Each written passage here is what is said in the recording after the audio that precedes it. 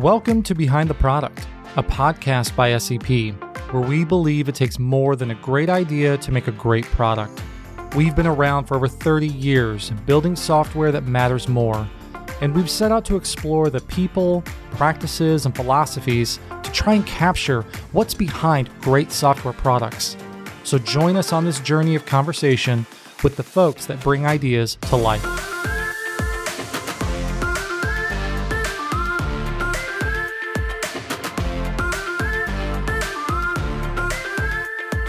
Hey everybody, welcome to Behind the Product. As always, I'm your host, Zach Darnell. Joining me as my co-host for this show, Matt Swanson. Matt, how are you, my friend? Doing good. How are you? Doing very well. You helped kick off this show by doing our first episode with me, and I appreciate you coming back and joining me for another. We had Jack Nichols, the VP of Product over at Genesys, as our guest. I'm curious, Matt, what were some of the highlights from our conversation with Jack that you found most interesting? Yeah, so I came into this not really knowing much about telephony space or any of sort of the work that Jack has done. So it was really kind of an interesting learning experience for me to take a look and see what parallels I could draw between something that I am more familiar with, like web development, and how sort of the thinking goes in his space. So things like how do they think about building APIs and platforms, and how do they position their offering, and then sort of what do they see the future being with things like machine learning and AI, and what kind of new integrations they're seeing. Oh yeah, I thought that was really interesting too, the way that they're thinking about applying AI into that vertical. The other thing that stuck out to me, I feel like we talk a lot about this a lot with our clients around like testing, validating, prototyping new ideas. I feel like normally we don't have to deal with too terribly many constraints, especially on the prototyping side, right? I feel like you have spun up clickable prototype or even just a codified prototype relatively quickly in a web browser, and we can kind of go out and have somebody poke at it. Jack talked a lot about how there are, regulatory and telephony constraints in their industry where they actually have to provision circuits and phone numbers and a lot of things that add more complexity to their ability to test and validate and prototype quickly. I don't know. Have you seen that in other areas? Was that kind of surprising to you? Yeah, and I think anytime you sort of start dealing with sort of the intersection between software and sort of the real world, that's where I think you can run into these problems where there's just more consideration that needs to be done. It's not to say that you can't do any prototyping or limited rollouts or testing. It's just a little bit more involved. Yeah, that's a good point. I'm thinking back to a project I worked on, and the customer was interested in doing some kind of feature where you could call a doctor and get kind of a quick consult instead of scheduling a whole appointment. And it was sort of so onerous to really get that whole process set up that what they actually did to prototype it was when you click that feature, it would just pop up and it had the doctor's cell phone number on the screen there, and you would just call them directly. There's a way to make it easy and simple, right? Yeah, now obviously that's not the long-term solution. And then once they sort of validated that people were calling this or nobody was using it, then they can sort of make a better decision whether that's integrating some platform like Genesys has, or deciding that maybe the resources are best spent elsewhere. So Zach, one of the things that you have maybe more experience than I do is sort of working in these bigger enterprise companies, or at least seeing companies transition from startup to scale up to full-blown enterprise. So were there anything that stood out to you? Well, Jack and I worked together a few years ago when it was still interactive, and I love that he's been there from the time that Pure Cloud was a very small idea, an opportunity inside of interactive, to now it being the enterprise product suite. And loved hearing about kind of his journey through that. I left, a few years after this, and I think it was great to kind of hear some of the insights, the things that he learned, challenges, et cetera. So I think that's a really fun part of this conversation. Yeah, it was probably nice to be able to catch up with a former coworker and kind of see how things ended up. Yeah, it was like, oh, for once in a not very often, I get to feel like I know what I'm talking about for just a few minutes. It was almost reminiscent for me, so it was nice. So I guess with that, Matt, thank you so much for joining me again as our co-host, and I guess we'll get into the show.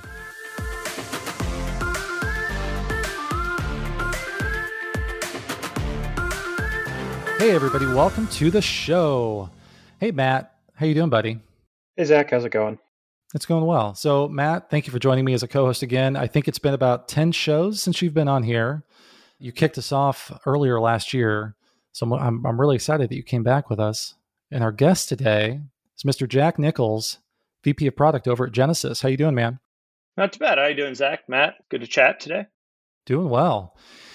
Jack, really quick, you and I worked together a long time ago, so I know a little bit about you, but just to level set for anybody that doesn't know you or Genesys, tell us a little bit about you. Tell us a little bit about Genesys.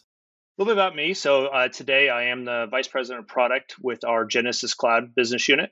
My teams focus on what we call our composable CX platform. So everything from developer interfaces and ecosystem to our integrations, our strategic partnerships, and then marketplace. So we've built and manage our marketplace from end to end. So a lot of really cool, fun stuff. And I'm a startup guy at heart. So for those areas, I love working with developers. I love working with these smaller companies that are getting into our marketplace and using us to really catapult and build their business. So it's really fun to be able to do all those kind of things. You mentioned a little bit about Genesys. So for those that aren't familiar with Genesys, we are the leader in the customer engagement space. So customer service, customer engagement, and really establishing ourselves as what we see emerging, what we call experience as a service. Pretty much, if you've talked to a big brand in the world, you've emailed them, you've called them, you've chatted online with them, you're probably using our technology between us and that brand. So that's really, for me, it's what we really excel at is connecting consumers and brands together to help make that better experience, because we've all had that horrible customer experience before, and we try to make those things much better. Very much so. I had one yesterday. So I'm looking forward to them getting whatever they have in there today and switching it out to you guys. Absolutely. So tell us really quick, when you talk about engagement as a service, pull maybe the top 3 to 5 things inside of that product suite to help people better understand when they think about engagement. It's more than just calling into a contact center. So, when we think of it, we call it experience as a service is kind of what we're seeing everything move towards. But within that, to your point, there's what we call customer engagement, which is how do you engage with your customers, which can be historically, it's always been reactive. If you think about history, you have a problem, you pick up the phone, you call. You have a problem, you send an email. And that's still a lot of that. But what we're seeing is when it comes to customer engagement is it's not only, reactive, but how do you get proactive? And really now what we're starting to focus on with AI is how do you get more predictive on that? So if, for example, we release some new products around if Zach's on my website, and I know information about Zach. I know that maybe he was part of a campaign. Maybe he called in recently and was unhappy about something. How do I engage with Zach maybe on that web experience and really, turn him around from being a potentially detractor from the brand to more of a positive experience on that? So that's kind of one of the areas we focus in with that experience as a service. The other part is we focus on the employee experience. We think this is a key kind of element, is not just thinking about how does a brand interface with their customers, but how does that employee interface with their customers? So if you think about when they're using, online, they're logged in, they're handling a lot of times maybe not so happy customers in a lot of cases. How do we build the tools to make them more successful? How do we make them be able to operate a little bit more effectively and, and handle the ever-growing load of volume of work that folks are having? I mean, we all see that the volume of work has gone up, especially with COVID. You've seen more and more customer interactions, and we've seen these contact centers just explode with customers reaching in. How do I change my flight? What happens to the cruise I booked? And so we built a lot of the tools to help how to train these agents, how to manage their day to day, and how to make it a little bit less painful for them as they're navigating and making these customers happy. To also make sure they don't, have that issue of being, just walking away exhausted every day. So really quick, more context. You've been at Interactive for what, about 10 years now, give or take? Genesys. But it's, so, because we were both at Interactive at the same time. So, I've been started with Interactive about almost 9 years ago now, and then have been here through the acquisition of Genesys. So, started with Interactive back in the days we call CAS, or Communications as a Service, which is where Zach and I worked together. Came in there very early days. I joined CAS when it was about $8 million business. It had kind of gone through three iterations of kind of life, I'd call it. It started off as a DR solution, it moved into kind of a managed hosted solution, and then it moved into more of a kind of what I'd call first generation cloud solution, which is when I kind of joined the team. So it was great to be part of that. And then you've been there with the early days of Pure Cloud as well, all the way through to it now being the kind of the enterprise product suite. Yeah, it's been really fun to see it go. I was lucky enough to be part of a SWAT group that was brought in by the CEO at the time, Don Brown, when he said, "I think we have something of this R&D project we've been working on that we could actually turn into a product." And he brought a bunch of us that had been in CAS and had made good and lots of bad decisions. So we had the battle scars of knowing what was going to work and what wasn't, and brought us over to be the initial team outside of development. So we did pretty much anything and everything from product manuals to figure out how we should onboard customers to building pricing models to actually doing field enablement. I spent a lot of time traveling the country early days just talking with executives on why is this new platform going to be great? What are the problems they are having that we need to solve in it? And really exciting times.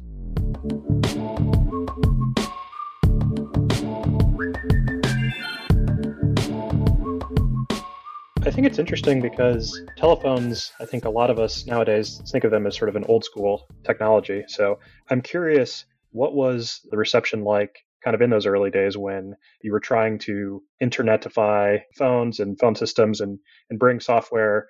I know software has been in phones probably for a lot longer than people think, but what was that sort of environment like at the start? It's funny because as much as I love all digital technologies, I like to connect on Facebook and Twitter and WhatsApp. And, you're seeing that more and more with the, younger group. There's also this core need for a lot of businesses still just to have that telephony presence, to have that telephone line. Now, I think that's morphing more and more because they're expected, it's not just a dumb PSTN line anymore. They're expecting when there's a call in that there's more contextual pieces. And it's almost becoming a digital interaction in some ways because if I click to dial in my cell phone, companies expect certain information to be pulled over from what was I doing in the app when that happened, those pieces. And if someone, I think the criticality is interesting also because if someone picks up the phone, I mean, you can imagine this as a consumer, someone picks up the phone and calls you, they expect one, not to be waiting a long time, and two, for whoever gets on the phone to solve their problem. Because, it's easy to send an email and you're a little bit more forgiving if you have to go back and forth because more of an asynchronous communication. I can send it, I can get to it later. But if I'm spending my time to be on the phone, I expect you to get someone that can solve my problem. So, for me, we've seen the urgency and the value of the phone call go way up of what the expectation is versus when, it was just the only way to contact someone was to call them on the phone. Do you find often that businesses that telephony and the communications, is it one of the first things that they're trying to like digitize or is it one of the last things? I think what we're finding is it becomes the entry point for a lot of customers. They start off and say, look, we have to have a rock solid phone experience. If someone calls into us, if I call into, think about it, if you're trying to call into, we'll say your airline and change it, that phone experience has to be rock solid. So there's a lot of effort put into that up front to make sure that's good. And I think a lot of companies, as new technologies have come on, what they've ended up having, and this is where I think we have this great benefit, is they have this dysfunctional, fragmented experience because ultimately, they had a telephony from an old legacy, Avaya system. Avaya's kind of drowned it out, but they had an old legacy Avaya. Then they bought a different solution to handle email. Then they bought a different web solution to handle web chat. Then they went and built their own mobile experience. And those are all disjointed experiences. And so I think when they go to look and say, how do I truly transform and kind of harmonize? They look and say, okay, well, we need to make a rock solid voice experience.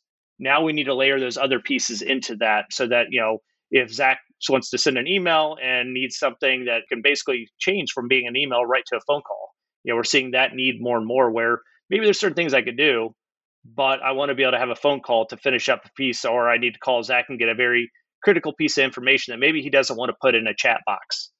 So we're seeing that kind of ability to switch between things come up more and more. And you have to have really you have to have a single, customer engagement system to really be able to accomplish some of those things. I'm really kind of curious, like let's say that I have a business or I'm a product developer myself and we're trying to integrate some of these, chat or phone or things that Genesis provides, like how should I be thinking about Genesis? Should it be more like this is the AWS of communication stuff, or is it more like a no code marketplace where we're dropping in chat widgets, or all the above? It's interesting because we just actually went through a whole exercise with our marketing team at the end of last year, and what we found was, really our strength is we kind of have, as we joked, we have a leg in both camps. So we see the need for customers to be able to consume things very quick and easy. I mean, you don't want to build the basics. I think that's where if you look at some of the communications providers out there that just offer, I'll call it raw telephony APIs and things like that, you have to build so much of it just to get the basics versus with our platform, we give you all the core fundamentals. I always say we give you the 80% of the box, and then we give you all the APIs, all the SDKs, all the pieces to be able to extend that 80% so you can create that kind of 20% customized true great experience. Because if we think about a lot of stuff, your house, think about houses, a lot of times there's 80% of them, hey, here's the 5 models to choose from that Pulte gives you. And then you do the 20% of customizing your paint colors and the pieces inside. And that's what truly makes that house your home, which is, I think, a good analogy for how I think of it. Just when I think about it, it's like our product maybe wants to send someone a notification via a text message. Like I don't necessarily want to be dealing with provisioning phone numbers and doing all that stuff. I just want to send somebody a text message. So it sounds like that's kind of the abstraction that you're going for, while still having the rock solid infrastructure underneath it all, so that we don't have to worry about it as the developers consuming. And I'd say even it's where we see it a lot is you as a developer, like we were talking about before we started this, you want to be able to send a notification out because you need to be able to do that within your application. The business wants to make sure that if you send a notification to Zach, when Zach calls in, that they're aware of that notification. And I think that's where our platform exceeds, because if you go with a CPaaS, a communications platform as a service, where it's just, hey, here's a raw API for SMS or API for a voice call, you lose that context and you lose that kind of customer journey. Where we have found our value, where we think there's value is, hey, we want to give you the API so that you as a developer, you can send that SMS notification. But we want to make sure the business, when Zach calls in after he gets that, has the context of all the communications along with that SMS that came from you in their understanding of why he might be calling in to deal with that brand.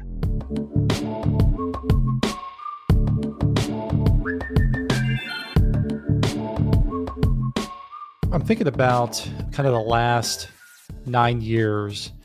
And, Jack, you talk about early on in the PureCloud days being added to the SWAT team. Was there a point in time where that group recognized that PureCloud was the future? I would imagine that wasn't immediate. Sure, hey, we see an opportunity here, but we've got, that at the time, we were 15-ish years old as a company, almost 20 years old as a company. Been around, done a few things, 2 primary platforms with CIC and CAS, 2 different main offerings there that have been proven. At what point in time do you feel like there was this recognition, like, yeah, you know what, PureCloud's the future?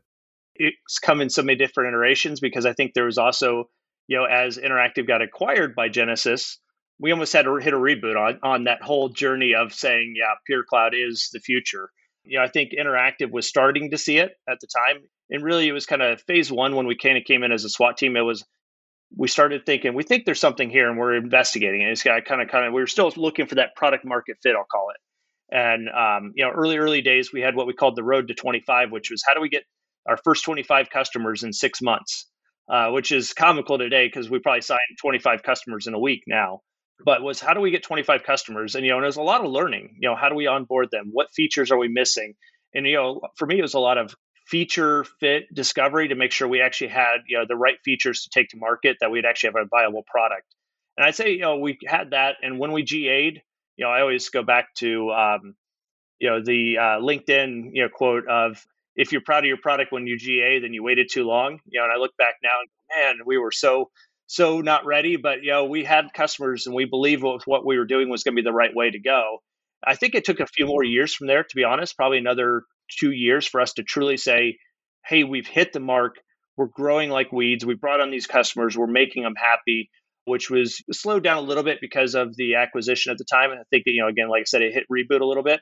when we came in, one of the best things that happened was when we got acquired, a gentleman named Deepak Advani kind of stepped in from, he was on the board, stepped in to say, hey, I want to protect this because we weren't quite there yet, to be honest. We believed we had something. We were all drinking the Kool-Aid that were part of that, but the larger organization was like, I'm not sure there's something there yet. And he said, no, I think there's something there yet. They just need a little bit more time. And he kind of came in and gave us the time we needed to really spend that first year after acquisition to really get our footing under the ground and really start to see that it was growing. And then I think the business started seeing, hey, we're seeing a change in the market of where customers are. I think that was a big piece of it for us was all of a sudden when the customers started changing their stance, it wasn't just us trying to sell a product, was the customer saying, no, I like the attributes of what's going on over here. They're not quite there, but I'm willing to buy into that vision because I believe they're going to be able to get me where I want to go.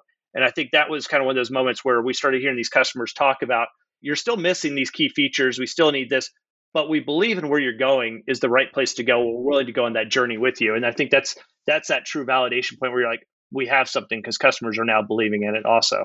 Do you feel like there were maybe some specific markers? I'm not necessarily thinking, either metrics or KPIs, but, maybe markers is the best description I can think of off the top of my head here, that you guys were kind of having your finger on the pulse of to help influence some of that. So you mentioned, customers being bought into a vision. You mentioned shifts in the market. Do you remember what some of those specifics were? There's kind of, if I think back on it, I can think of almost, three main phases, maybe four if you want to break one of them up, kind of where I see almost our maturity curve being at. If I want to look at it from that, it's almost the phases I think of them in a maturity level. That first phase could call the earlier stage was, just figuring out, do we have something here, kind of call, say, product discovery.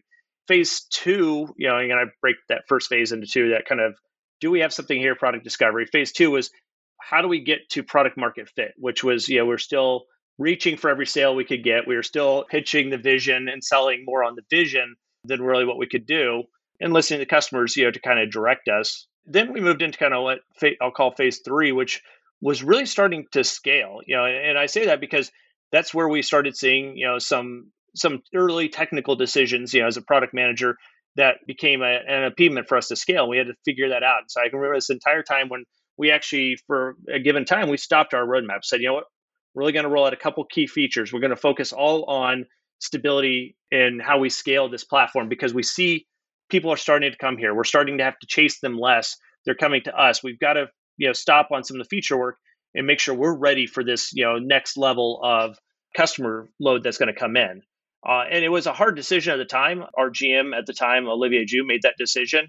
And it was hard to swallow even as a product manager, as you can imagine, because, half the fun of being a product manager is being able to get features out to customers and see them using what you thought they would use and all those pieces. But we really came together as a team to do that. And it's paid off because it's allowed our platform to scale just exponentially last year as we brought on, users. And I'd say, we're just now this year moving into what I'd say, the fourth phase, which is, really enterprise maturity. When you're working with customers of a certain size, they're willing to change some of their processes. They're willing to work with you more. They have less compliance and regulatory oversight and needs. We've moved now into the enterprise side of the house. And I think we're going through another maturity curve right now of, how do we mature to be able to handle these large contact centers, 30, 50,000 agents? What features do they need from a product? What are the fit and finish items? What are the compliance and regulatory, where the things before where you say, that's great, but a lot of these companies have internal compliance and regulatory boards they have to report into. And so, we've been learning a lot very quickly on how to service that. We hit that scale piece and now it's kind of, we had the main features. Now it's like, how do we come up with that fit and finish elements that we need to really, truly make sure this thing can hum for those large customers? Going through those phases sounds like it's a fairly common practice among software products in general. I'd be curious. I know that when it comes to something like, let's say we're just making, a web application, we've got tools like Google Analytics, and we can record, user sessions and things like that. In a place where so much of the product has kind of an interface with humans or the physical world, whether that's somebody getting a text message or somebody calling in, are there any challenges that you have that are unique to the industry when it comes to doing user testing or getting feedback or collecting metrics? Or are there any metrics that maybe would surprise us as sort of outsiders to the industry that are really key when it comes to determining whether or not a product offering is catching on? It's definitely, we value the metrics and we look at a lot of different metrics. To your point, we started off early days with Pendo, using that to be able to track what customers and agents were doing. I think a unique situation we have is, we are in customers. We have supervisors that have a certain expectations. You have contact center managers. Sorry, I couldn't get that out. That have a certain expectation.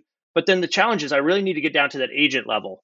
Well, agents are all based upon utilization. They're usually paid by the hour. And to get feedback from agents can be very challenging because you have to figure out, how do I find a customer that's willing to give me access to that agent and take them off potentially taking revenue generating calls, taking customer calls to be able to give me feedback. And so we've had to figure out lots of ways to start to, how do we track that better? How do we look at things from the UI? How do we, use tools like New Relic to use, since we're a full API first shop, we can start to track at least API behavior and what are they clicking, what are they doing based upon that?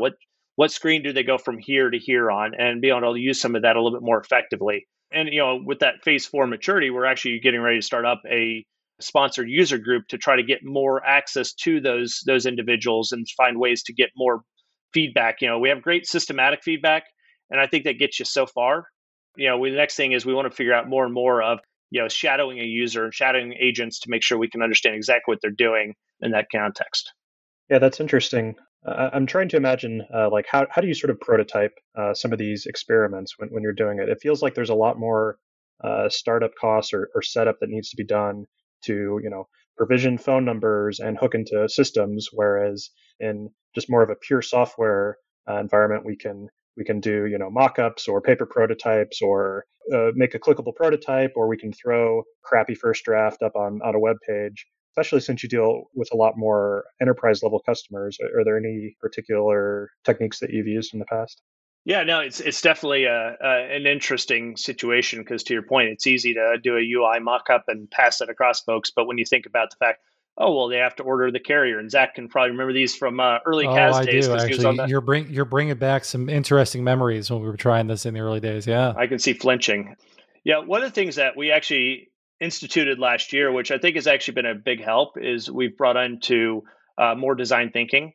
Our GM, kind of again, as we were hitting that phase 3 maturity, said, hey, okay, for us to really think about the next level and make sure we're thinking about that end-to-end customer experience from, ordering circuits to ordering numbers, all those kind of pieces, we started moving more and more towards design thinking frameworks and, studying the customer journey, understanding things outside of our platform, because to your point, you think about, employee experience is a big part of ours. Well, what's an employee experience? Well, when I hire a new agent, how do I onboard them? How do I train them? What systems do they need access to? How do I teach them about scheduling? There's all these things that are involved with that journey that agent goes on before they can even take that first phone call, or chat or message. So I think that design thinking framework has helped us start to really open up more thinking about things that happen not only in our platform and how people interface, but what are things that are happening outside of our platform that we need to think about as it pertains to that journey.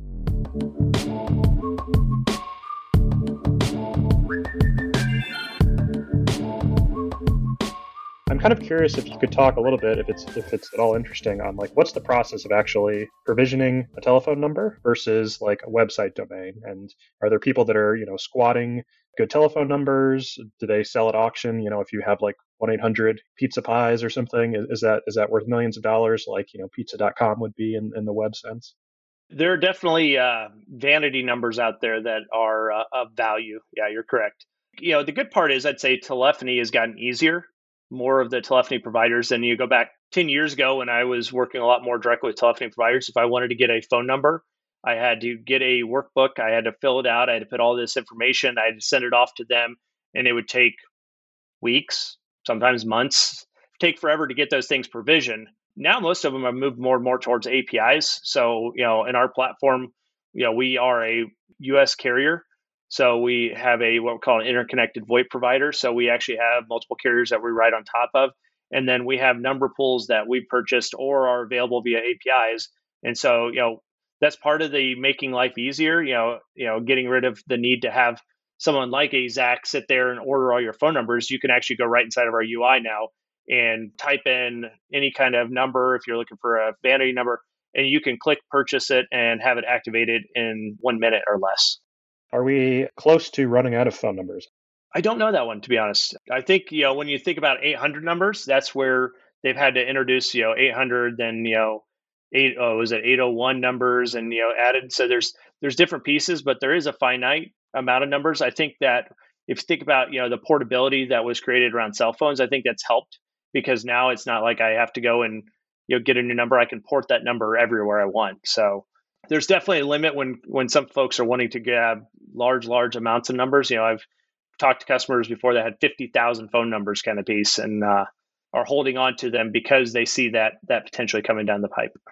Yeah, it's interesting. And I imagine you have to deal probably with similar to like sending emails and email server like IP addresses where you get, a phone number that gets blocked because somebody was using it to send political donation message or a spam message or something. And now that one goes back into the pool and then someone else picks it up later. Oh, yes. The regulatory and compliance is something we have to keep on top of for phone numbers. To your point, we also do a lot of email traffic on there. So you can imagine, since we have outbound capabilities where someone can start a campaign, we have to be able to be very careful on all those pieces and what they can do. And we have to make sure our customers are very aware of the compliance and regulatory environment surrounding some of those pieces. Do you have to take any special precautions when you're sort of building new products and prototyping to like keep them in a sandbox or something so that you stay like in compliance with all that when you may be kind of not ready to go full enterprise mode? I'm imagining that could be a burden if you're trying to prototype a new product line or do something like that. So for us, actually, I have to go through all that even if I want to get it into more of a prototyping stage. So we have a full, we've integrated security and compliance in our feature development and release process.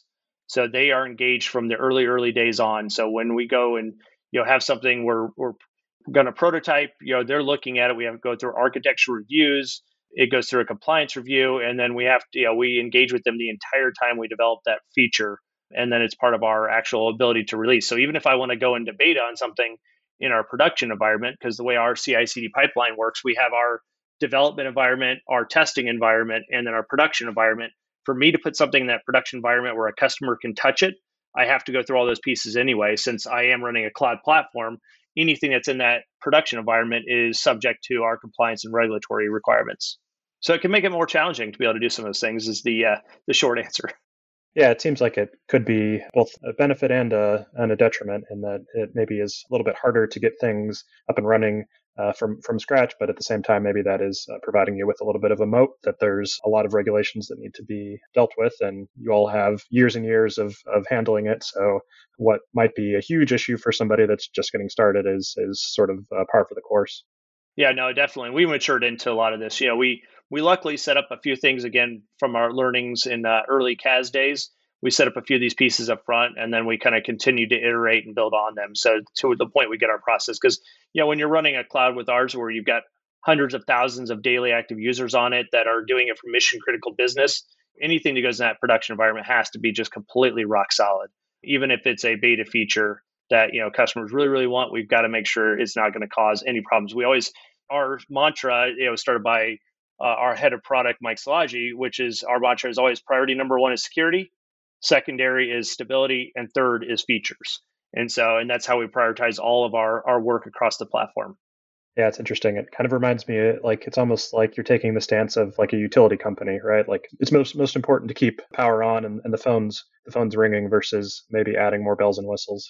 Fastest, most nimble, agile utility company you've ever met. Yeah. Digital utilities for the modern world. That's right. So it's funny you were asking earlier, Matt. Quick fun fact: you were talking about running out of numbers. I don't know if you know this, but 5 years ago, Indianapolis has a new area code prefix, 463. So we started to run out of 317 area code number options here in the Indianapolis regional area, and now you can get 463. It's kind of sad. A little piece of the culture is sort of being removed there. I don't know. I haven't seen any glasses that say 463 yet. They all say 317 still. That's true. That's true. So here, maybe in 10 or 20 years, Matt, you could sell your 317, vanity number and make a little money off of it. Yeah, phone number flipping instead of domain name flipping. There you go. I'm sure someone's doing it. I'm sure. So I know we talked a little bit about AI and some of the future things that are coming there, and I know I've seen some articles about software that can listen in and record like sales calls and do analysis to say like, hey, we see that when you say these words or use these phrases, like your close rate is going down. What are some other things that you're either seeing now or you're seeing customers working on that will be released in the next year or two here that people would be surprised that you can do that kind of stuff with a phone? So AI has been a big area we've invested in, like many companies, to be transparent. One of the coolest things I think we've actually are getting ready to release is what we call predictive routing. And it's going to be our first release, so it's going to have a few use cases, but really it's saying, how do I know about Zach as a consumer? How do I know about all my agents? And I can use that to optimize my routing of who I connect Zach with to drive an outcome. So, like for example, we have what's called average handle time. So, how long someone is usually on the phone. So, if I want to optimize for how long my agents are on, I can say, look at all my agents, look at all their interactions, look at all the consumers they interacted with that had the same attributes as Zach, and then try to determine which one is going to have the best optimization there. That's just a single example, and we're working on a lot more. We've got three phases of new use cases there. To optimize around. Hey, Matt's called in. That looks like Matt. Should I connect with an agent and say, here's all the attributes of Matt. Here's the agent that usually closes customers that look like that the best. Has that close rate, and make sure I'm routing you to that person, not just who's to available. It's almost like the urban legend that there's some like magic phrase you can say when you call your internet provider to say like, no, like I'm a technical person, like can you please like help me reset my MAC address or something, instead of walking through plugging it in and turning it on again. It's going to be interesting because there's also things people are setting up more topic spotting and trying to model and say, okay, look for these three words in all these calls and figure out if there's a trend going on within your engagement. So if you think about someone like a Microsoft of the world, they want to be watching all those calls and all those emails and look for trends, because maybe there's a defect or there's a bug or there's an outage happening on the Xbox network, and they would be able to monitor everything that's happening in that customer experience side to be able to identify those trends and those things happening quickly. So there's lots of really cool things there.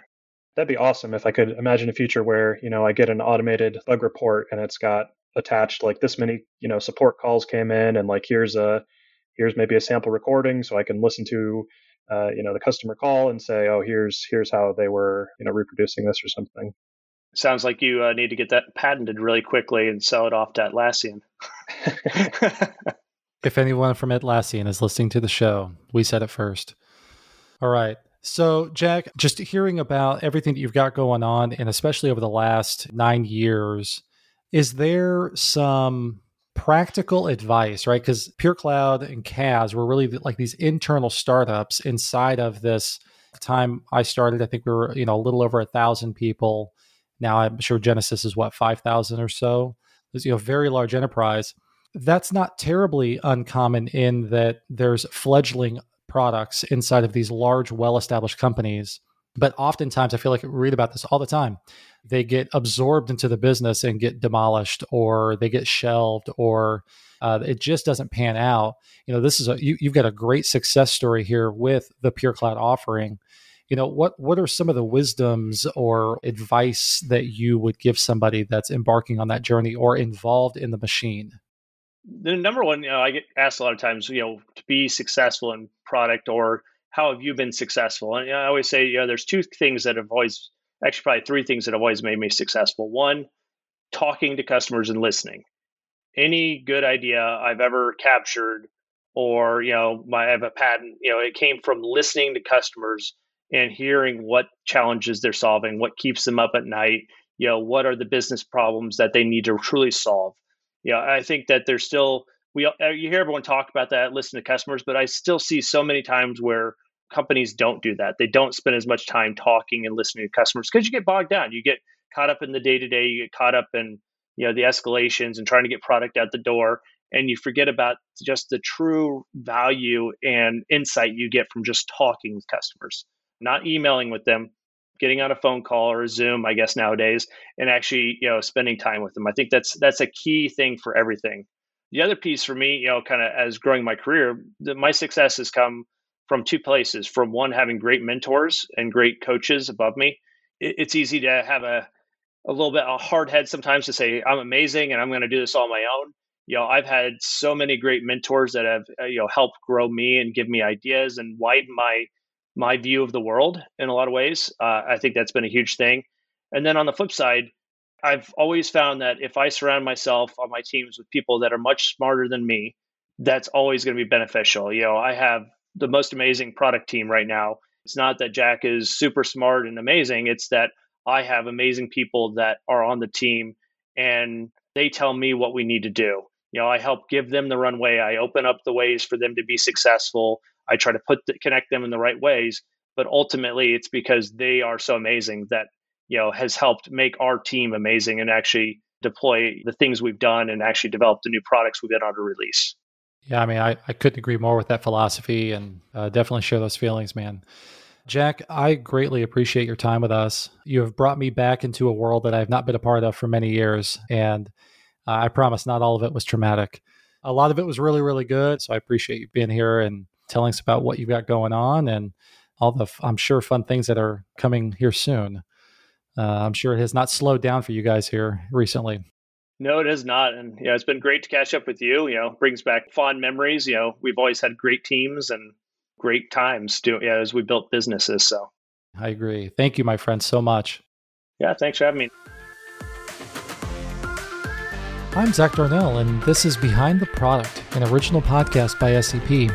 You can find more about us at sep.com/podcast and subscribe wherever you get your shows. Thank you so much for listening. See you next time.